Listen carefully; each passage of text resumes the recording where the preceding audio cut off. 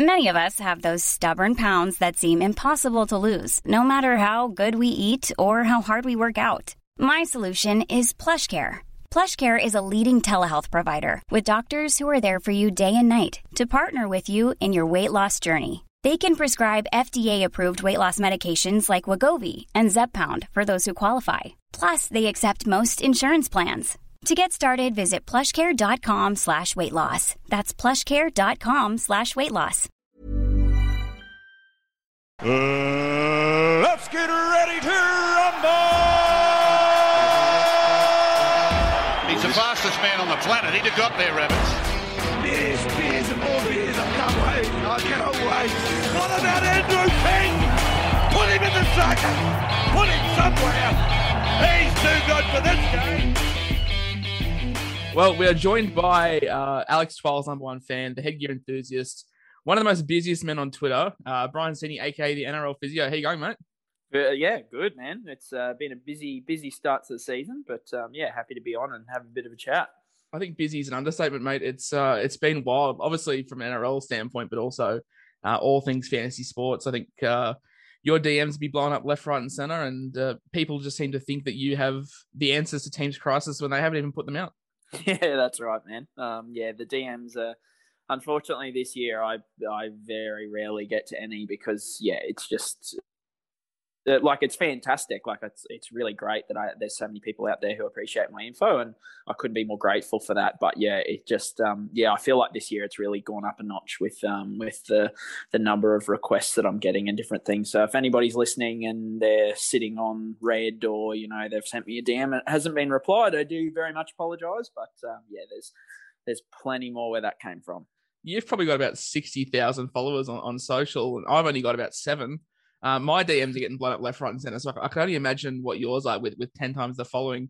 Mate, we've got you on today. Obviously, you're the go-to man for obviously all things injury analysis. But I think one thing we don't talk about too much is the post side of injuries, the ripple effect and the ongoing issues that players have surrounding them. So we've got a couple of injuries, common ones. We'll start head to toe. And obviously, it's a huge talking point this year, concussions. We know that the HIA protocols and being diagnosed with a concussion is probably two different things, but what is the process from a player that has had a bad tackle or a head knock on the field for them to be fit for the next week? And what are some of the complications? Obviously, Nathan Cleary a couple of weeks ago had 6 days to pass and that wasn't met. And that obviously has a ripple effect, but I guess to take the guys through the poor tackle into the next round. Yeah, so effectively, we've all seen guys go off for HIAs, which is a head injury assessment. It's a test called the SCAT-5, which is, a globally sort of accepted test that they run through. And there's a baseline that's sort of, they all do it at the start of the year. So then they can compare, to that throughout the year when they're tested on game days. If they don't meet certain markers in those testings, then they fail the HIA and they're not able to return. So if they enter the concussion protocols, it's a 6-stage process.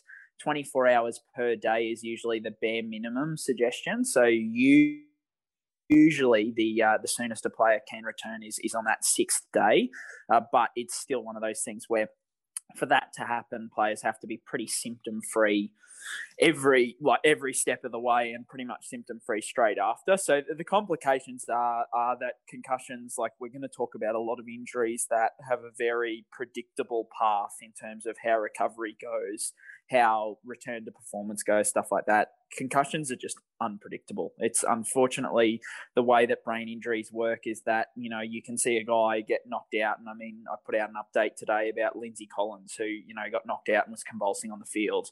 And he came out in a radio interview this week and said he was fine, after that night, after the blow, has passed the concussion protocol every step of the way, hasn't had any further symptoms, no worries at all. And then you've got a guy like Liam Knight who suffered, had a bit of apparently it wasn't a heavy blow in the pre-season, and here we are 6 weeks later and he's still getting delayed concussion symptoms hasn't been able to pass through those protocols. So with concussions, unfortunately, so much of what I do is, about predicting return to plays and return to performance and re-injury rate and, all that kind of stuff. But with concussions, it's all just a bit up in the air. Each case is sort of individual to itself, and you just have to, treat each one on its merits. Like that's the thing. Like you can look at someone like a Ryan Madison, for example, who's obviously had ongoing concussion issues, who we expect to have a lengthy delay. But we look at someone like Nathan Cleary, who, from my memory, he wasn't diagnosed with a concussion. He passed his HIA, but those symptoms can arise after the fact, can't they?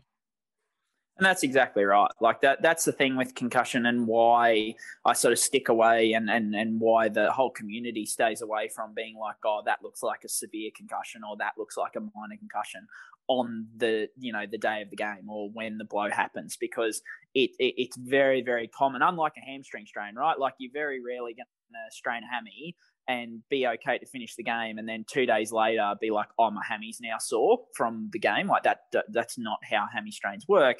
Whereas with a concussion, that's how it can work. So you can get a blow on the Sunday night, pass the HIA, and then be fine Monday, and then Tuesday wake up and be like, oh man, I've got a bad headache, or light sensitivity, that kind of thing. So it's delayed symptoms, intermittent symptoms, so they can come and go. They might be around for 3 days, then go away for 5 days, and then be back again. And, so as I said, it's just concussion is one of those things that is a bit all over the shop. The only sort of analysis that I think is valuable for people is the fact, like a Madison, where if a player has a history of concussions or complex, concussion symptoms, then they are much more likely to, be treated very conservatively. So in other words, their return to play will not happen as quickly as somebody else, and B, they're more likely to have those complex symptoms. So whenever you see, a player like a Madison, and now he's had 2 weeks off after his latest one, that's not a surprise considering his history with concussion. And one last thing before concussions, obviously it's not an injury that's going to affect the player's performance long term, like a shoulder recur or an ACL, which we'll touch on. But we look at someone like a Jake Friend, for example. What are the long term issues of continually playing through a HIA? Obviously, I'm sure plenty remember the old school WWE wrestler Chris Benoit, who had many head injuries, whose brain turned to basically mud. Is that the problem that footy players face with continual head trauma? Well, I think the scary thing is, man, is we don't really know. Like, we don't, like I'm no neurologist, I'm no, concussion expert, but I keep up to date. Obviously, it's an area of interest for mine, and unfortunately, we're not certain on what the long-term effects are of playing through these, not only concussions, but what we call subconcussive blows. So blows that don't bring on a concussion, but blows in around the head, the chest, that kind of thing that cause micro trauma to the brain. So there's a lot of movement with CTE and discovering that that's a real issue in people athletes who play contact sport and different things like that. So that's obviously a concern for players, that they don't want to risk their long-term brain health. But I think that the scariest thing is there's no, like, people often message me and be like, okay, so-and-so's had 3 concussions. Does that mean he's sitting out for 4 weeks now? Or so-and-so had a really, severe, like every situation, there's no set in stone, like this is what's best for a concussion because of this, and this. It's a really fluid situation. So I think the scariest thing about concussions and brain injuries is the unknown. Definitely. So obviously the concussion is very grey and murky for the punters out there to sort of understand. One thing that's probably a little bit more cut and dry is all things shoulder reconstructions. Now, we've seen many of these in the footy, obviously. Obviously, a shoulder is a huge part of a tackle. What are the long-term repercussions of any kind of shoulder reconstruction? Can a player still maintain 100% impact? Is mobility fine? And all things in that area? Yeah, so with the shoulder reco, I guess the biggest thing is there's different types of shoulder reconstruction. So a shoulder reconstruction is usually required because there either is an instability. So in other words, you've dislocated it or subluxed it and it's unstable. So the joint is more likely to pop out in the future, or there's significant damage to the structures around it. And you might not have any instability there, but you might have significant pain or something like that.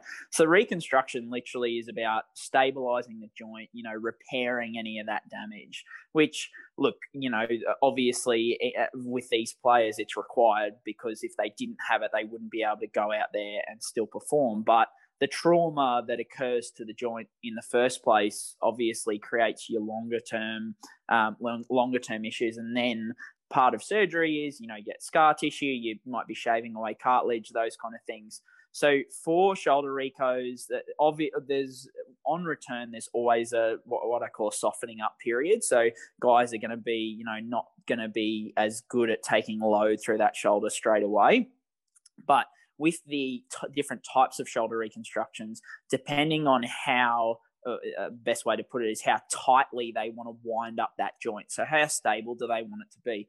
There's one called a ladder J, which is what Michael Morgan had last year. It's what Gareth Widdop had after about his third dislocation a couple of years ago as well. And the ladder J involves a really, really what you'd call a tight reconstruction. So in other words, the shoulder is very, very restricted in terms of how much, movement and I guess flexibility it has to try and stop it from dislocating again. So in those kind of situations, you're going to have guys who might have a bit of restricted range of movement in their shoulder, purely sacrificing movement for stability. So that's one consideration. But the consideration, and we'll talk about this with ACLs and stuff as well, is risk of like longer term sort of later career things. And that's where you come into like your Sam Burgesses and those kind of things with early onset arthritis. So where the cartilage wears away, you lose function in your shoulder. And a lot of guys are dealing with this regardless, right?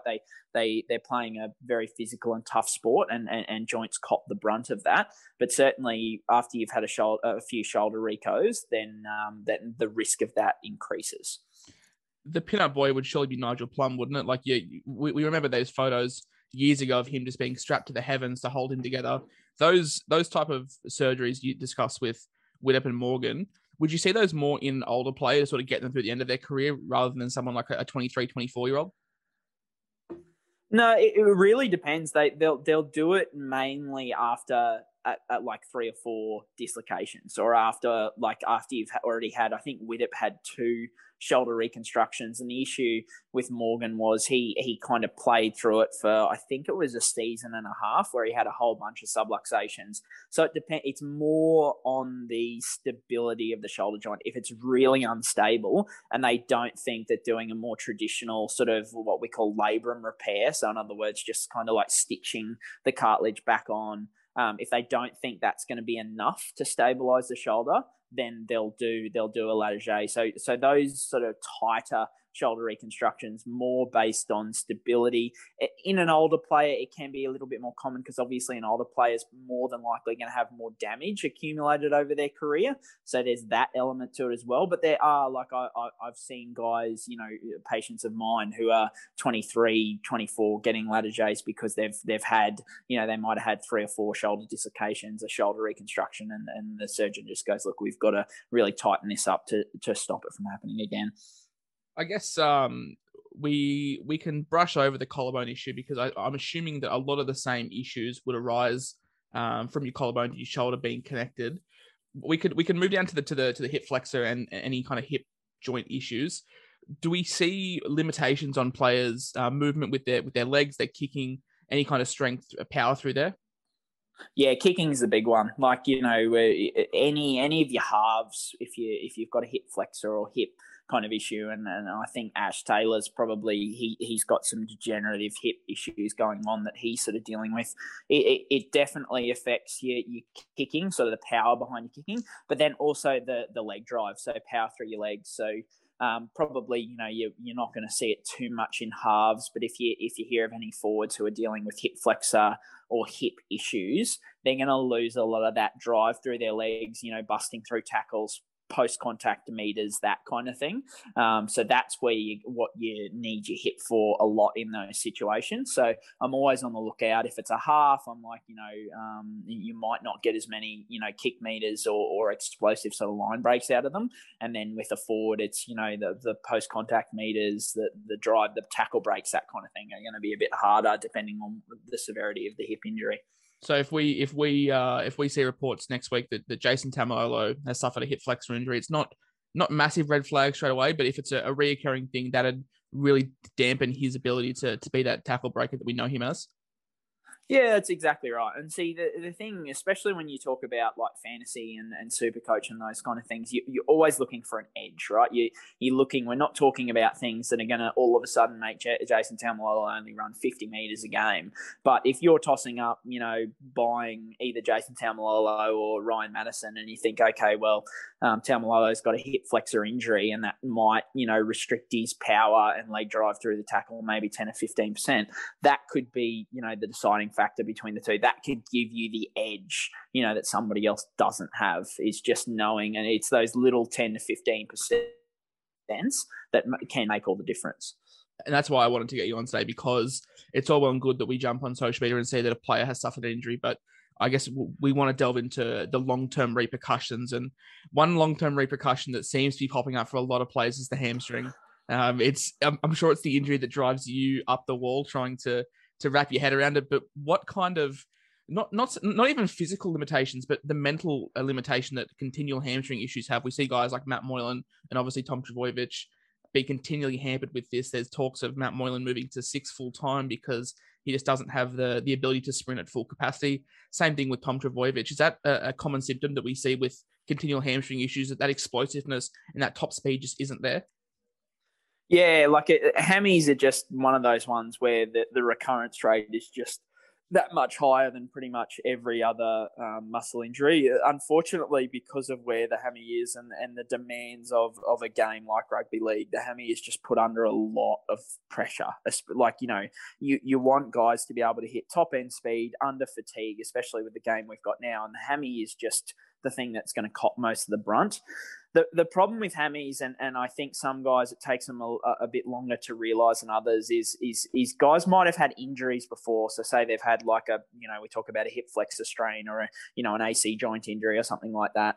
Whatever the level of rehab that you have to do for a hip flexor strain or an AC joint sprain, you pretty much almost double it. And that's what you kind of have to do for a hammy to try and make sure that it doesn't recur again. And guys might not realize that straight away.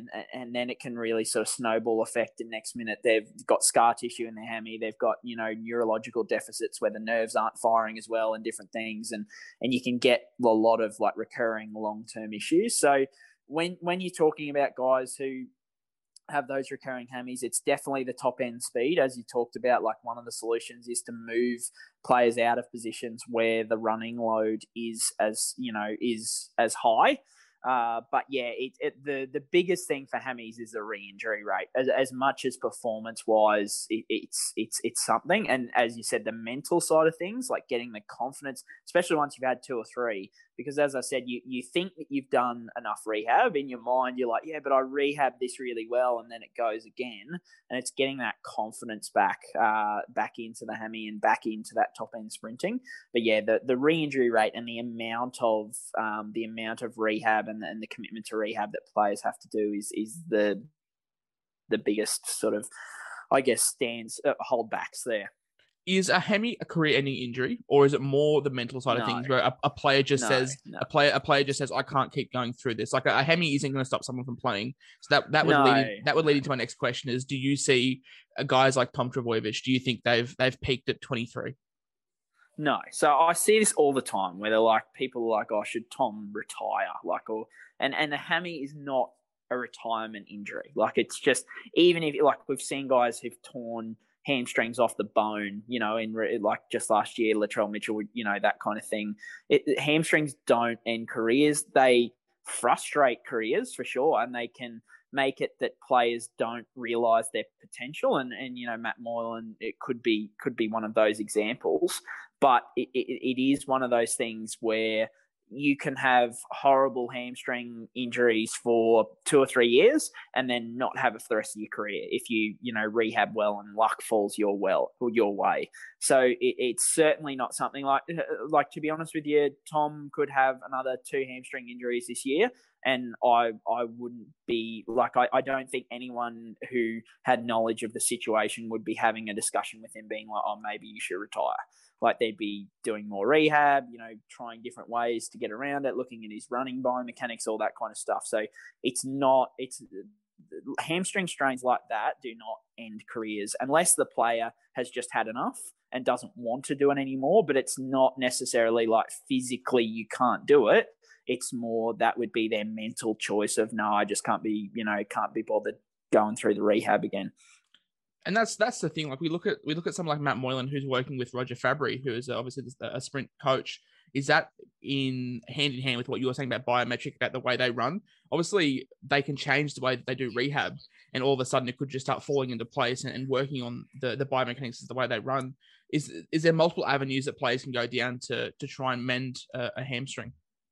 100%. There's the most common way and the most evidence-based way, which is getting your hamstrings long and strong. So in other words, making sure that those muscle fibers are nice and long and then making sure they're strong as they lengthen. That's sort of the guide to and then the best evidence base behind preventing hamstring injuries. But there's other things too. There's running biomechanics, there's core stability.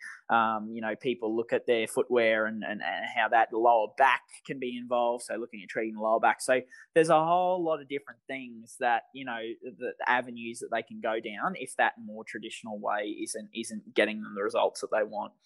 And position-wise, it'd make no difference in your opinion about a player's performance, whether it's Josh Maguire or it's a Tom Trbojevic? It absolutely would, purely because the running demands on different positions. Like a Tom Trbojevic, you would want him to be able to hit top speeds because he's more than likely going to, make line breaks and burst up in support play and stuff like that. So for if a Josh Maguire had the hamstring history that Tom Turbo did, I wouldn't be as concerned for his overall performance and probably even his risk of re-injury. Purely, that's why they're talking about moving Tom or Matt Moylan to 6 or Tom to centre, is to try and get that running load down to decrease your risk. It's like if you want to try and avoid getting sunburnt, you don't spend as much time in the sun. It's a similar sort of thing. Obviously, if you wanted to avoid hamstring injuries completely, you just don't run. But that sounds super simple, but like moving them to a different position where they don't hit that top speed as often would help. But yeah, I'm certainly more concerned about a hamstring injury in an outside back who relies on that in their game.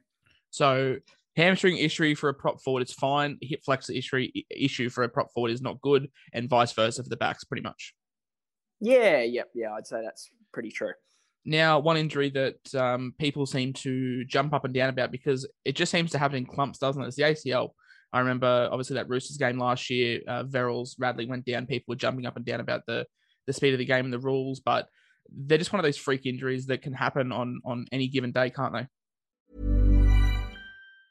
Life is full of awesome what-ifs, and some not so much, like unexpected medical costs. That's why United Healthcare provides Health Protector Guard fixed indemnity insurance plans to supplement your primary plan and help manage out-of-pocket costs. Learn more at UH1.com. Yeah, mate. Like there are a lot of programs, injury prevention programs that anyone can do, but athletes do to try and prevent those, and working on landing biomechanics, change of direction, that kind of thing. And NRL clubs do sort of implement those, but unfortunately, there's some situations you just cannot train for. Injuries are gonna happen in a explosive change of direction sport, and like you look at Luke Keary the other day. I've got a guy who follows me on Twitter who's one of the best sort of injury prevention guys going around, and he sort of replied to the tweet or quoted the tweet and said, it makes you feel a bit downtrodden sometimes when you look at this and you go, well, I couldn't have done anything to stop that. ACLs, unfortunately, and there's an element of it's just part of the game. And those ones are always the worst, aren't they? If a halfback or a 5'8's lining up to get the ball off a set piece and there's no contact, nothing, he just lands and it goes. That can definitely happen, can't it? Yeah, that's the most 70 to 80% of ACL injuries are non-contact. So your vast majority of them are going to be with no one touching them, and that's what makes them so devastating. I guess is players sort of go, I wasn't even doing anything, and such a devastating injury. Now, as someone that's a massive basketball fan, I see the ACL happen a lot, and in basketball, it's nearly a career, not so much a career ender, but it definitely sees a big downturn in production. In terms of a sport like rugby league, what can we expect from Sam Verrills and Victor Radley, for example, coming back from their rehab? Yeah, so first season back, you always expect not to be at their peak performance, purely because, especially with like a Verrills and Radley, because they're kind of finishing their rehab to head into like their return, right? So they're ticking off their rehab, and then they're getting back into footy. So they've had no time to sort of get through, like a preseason or anything like that. They're going straight from rehab into games. So it usually takes at least 6 months to sort of, 4 to 6 months to sort of get their feet. And I think we saw with Christian Welch last year, like, returned at the start of the year, was not at his peak performance. He was just finding his feet again after an ACL injury, but then by the back end of the year was absolutely killing it, right? Like just absolutely blitzing it. Another example was Roger Tuivasa-Sheck a couple of seasons ago. He blew his ACL, came back. First season back was okay, nothing too special, and then the second season back won the Dally M. So it's usually that my general rule for ACLs is that second season back is when you look for guys to sort of be back to their peak. The one caveat I would say to that is like a really recent example. So like a Luke Keary. So he's injured his ACL now. He's had the surgery, or he's having the surgery. By the time he gets to sort of that 6 or 7, 8 month mark, which is nearing when guys would be able to return in general, Keary will be hitting the preseason, right? That's kind of when the preseason will be starting. So I expect Keary to hit the ground running a lot better next year, because he'll almost be not fully fit, but he'll be able to participate in pretty much the majority of the preseason, which will allow him. And I think what we're talking about here in a terminology that I haven't used yet in the pod, but the key is that for a lot of these longer term injuries, there's a difference between return to play and return to performance. They're two separate things. So for Keary, he probably will hit a point later this year where he will be, if there were games on, he would be fit to return to play, but then over the offseason he will be building his return to performance. So he will be building up to that round 1 level, and I think by round 1 his performance should be a lot better than, say, somebody who's pushing and trying to return in at round 5 or something like that, because that's when their 6 to 9 month period falls. It's not like he's coming out and the doctor's giving him the all clear in January and trying to push for a March start. He's coming out at sort of October, November, having that 2 or 3 month period with the team before the season starts. So it's a big key point that you make, that just because you're right to play doesn't mean you're right to play, pretty much. Like, you're not going to be the Luke Keary of old until you get a few miles under the legs. One injury that probably goes a little bit hand in hand with the hamstring issues in terms of sprint speeds and all that, Sean Johnson's going through the rehab right now, is the Achilles injury. Is it as bad as a hamstring issue in terms of re-aggravating? Not re-aggravation, but performance-wise, I would say the Achilles is the ACL. If you went back 10 years, you'd go, oh yeah, the ACL was the biggest, as you say, like not career ender, but sort of really affected performance. I think that's flipped with Achilles. Like, the number one injury that I'm most concerned about for a player returning from, especially in their first year back, in terms of performance, is their Achilles. You just lose. The studies show that it takes about 12 to 18 months after a player returns from an Achilles rupture to get their full burst and acceleration back. Now, somebody who's kind of he's kind of breaking the mold a little bit is Connor Watson. He's looked really good since his return. The big thing with Connor Watson is he's got age on his side. You very, very rarely see Achilles ruptures in younger players. It's a lot more common in the older players like a Sean Johnson. So that explosion and that burst takes a little bit more to get back. But even with Connor Watson, there have been certain situations, I've been watching him pretty closely, where I'm like, oh, the old Connor Watson probably would have busted that tackle, or he probably would have, got around the outside of that guy and stuff like that. So yeah, certainly from my perspective, the number one injury that I bake into my, like whether you're playing draft, my draft day cost, or like my classic, my buying sort of appetite is an Achilles injury. Mate, you watch Connor Watson for his Achilles. I watch him in those short shorts. I'm a huge fan of Connor Watson, mate. So it's always good to hear that he's looking good. As for Johnson, is it a huge issue? If it was Sean Johnson 6 years ago, would we be panicking a lot more than we are Sean Johnson now? Obviously, his style of play has changed drastically. He's much more of a creator. He doesn't rely on that explosive speed as to what he did in his Warriors days. So are you too concerned about this injury moving forward? No, that you've hit the nail on the head, and I think it's what we talked about with the hamstring, where it's like for a player who relies on top-end speed, you're more worried about a hamstring. For a player like Sean Johnson, if this happened to him, as you say, 6 years ago, I would have been like, oh my God, this is just a career devastating injury, because like it's going to take him a fair bit of time, and so much of his game back then was built on that explosive, really speed off the mark, that kind of thing. And it's not that like he was a lot more of a creator last year, and part of that was the fact that he still had that speed about him and could get to the outside. But I think like you look at someone like a Benji Marshall over the last couple of years who's taken his limitations in his stride and just molded his game a little bit more. I think we'll see that a bit from Sean Johnson over the next couple of seasons, in that you might not see that explosive Sean Johnson that we're all used to, but I don't think that will detract from his overall success in the game of rugby league as much as it would have. The last injury I've got on this list, mate, it's your personal favourite, and an injury that I looked at that didn't look too bad until you look at the recovery times and the re-aggravation rate. And it's the Liz Frank. Like, obviously, you're a big advocate of, or not advocate, you know what I mean? Like, you're very on top of this injury, and from someone that doesn't know a whole lot about it, it looks to be an injury that does cause a fair bit of concern. Yeah, so Liz Frank, the clearest way to think about it is midfoot. So it's kind of, cut your foot in half, and that's kind of where we're talking. The midfoot, it's kind of like, I'd say Liz Frank injury is kind of like the ACL of the foot. So the midfoot is pretty much the most sort of important area in the foot for foot stability, for foot function, all that kind of stuff. So an injury to ligaments in that area that make it unstable, the functional sort of, I guess deficits that you see, but then the rehab is really, really difficult. We talk about Achilles being tough with their rehab, but Liz Frank, the big thing with Liz Frank once again is that unpredictability, which I don't like. Like, we see some Liz Franks, they can come back in 10 weeks and they're not too bad. They still take a bit of softening up period once again before that return to performance. But some Liz Franks, the rehab doesn't go as expected. There's some poor blood supply in the area, so they might not heal as well. And next minute, it's 20 weeks later. We saw that with Corey Horsburgh last year. He didn't return, had 20 weeks to return. They initially sort of hoped he'd be back in 12 to 14 weeks, and then it was 20 weeks, and he didn't come back.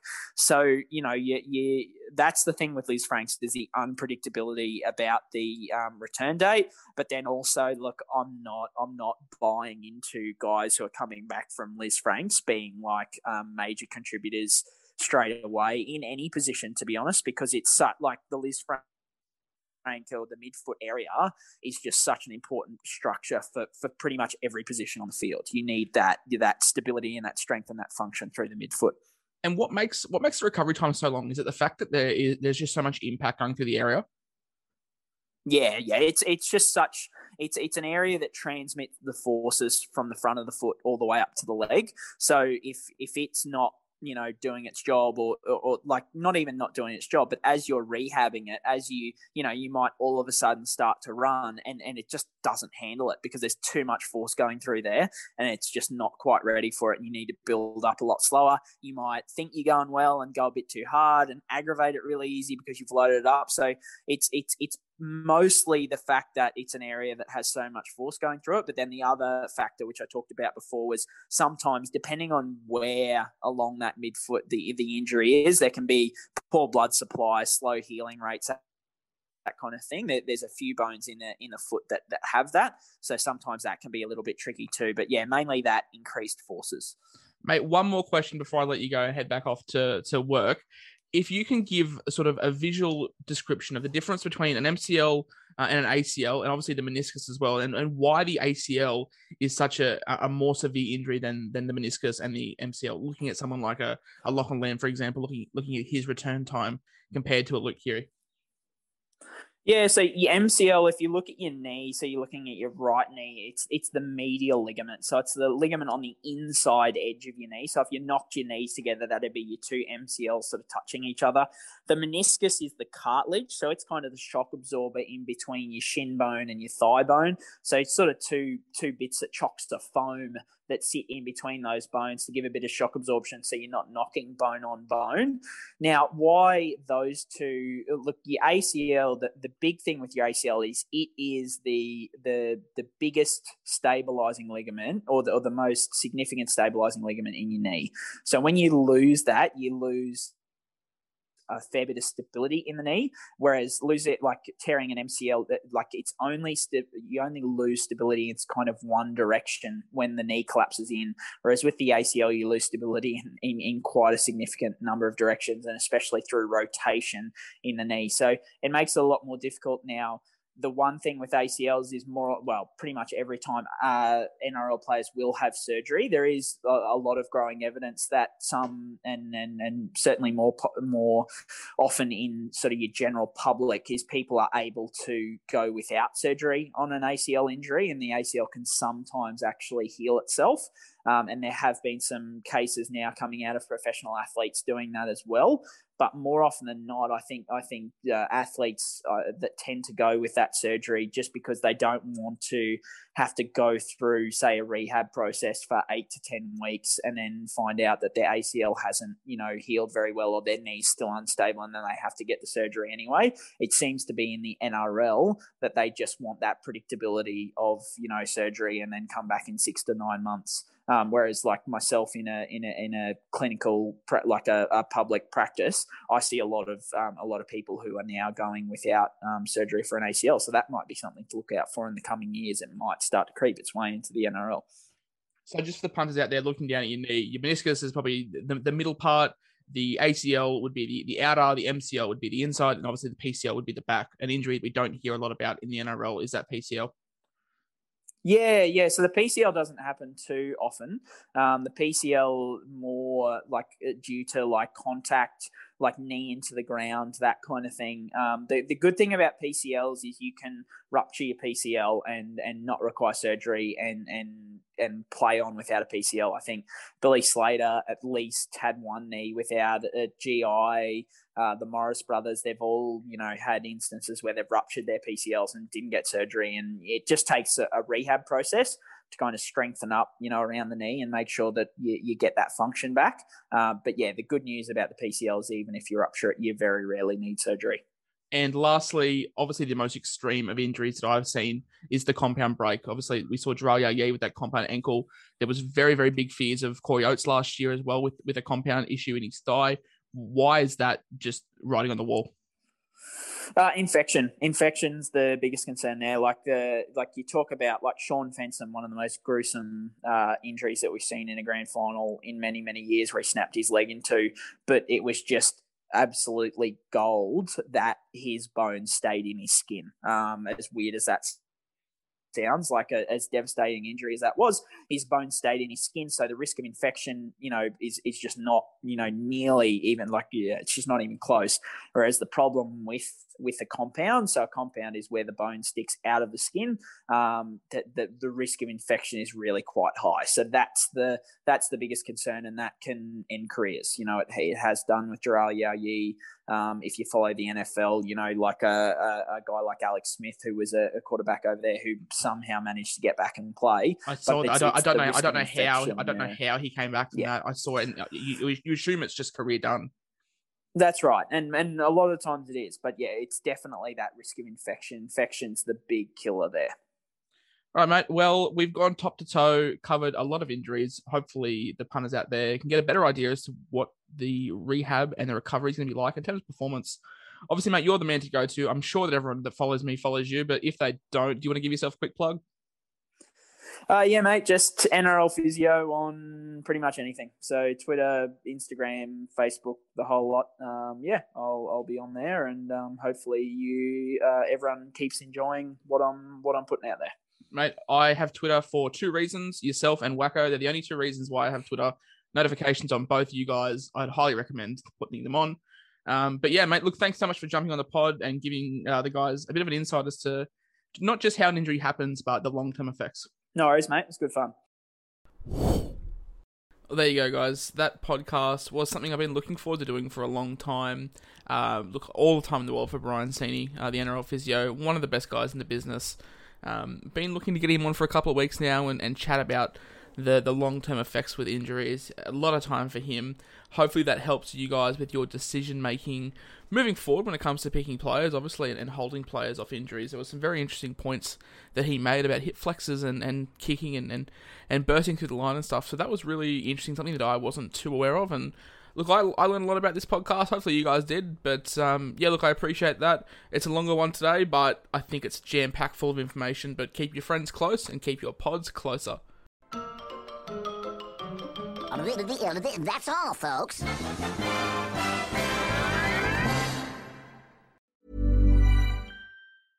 Imagine the softest sheets you've ever felt. Now imagine them getting even softer over time. That's what you'll feel with Boll & Branch's organic cotton sheets. In a recent customer survey, 96% replied that Boll & Branch sheets get softer with every wash. Start getting your best night's sleep in these sheets that get softer and softer for years to come. Try their sheets with a 30-night guarantee. Plus, get 15% off your first order at bollandbranch.com. Code BUTTERY. Exclusions apply. See site for details.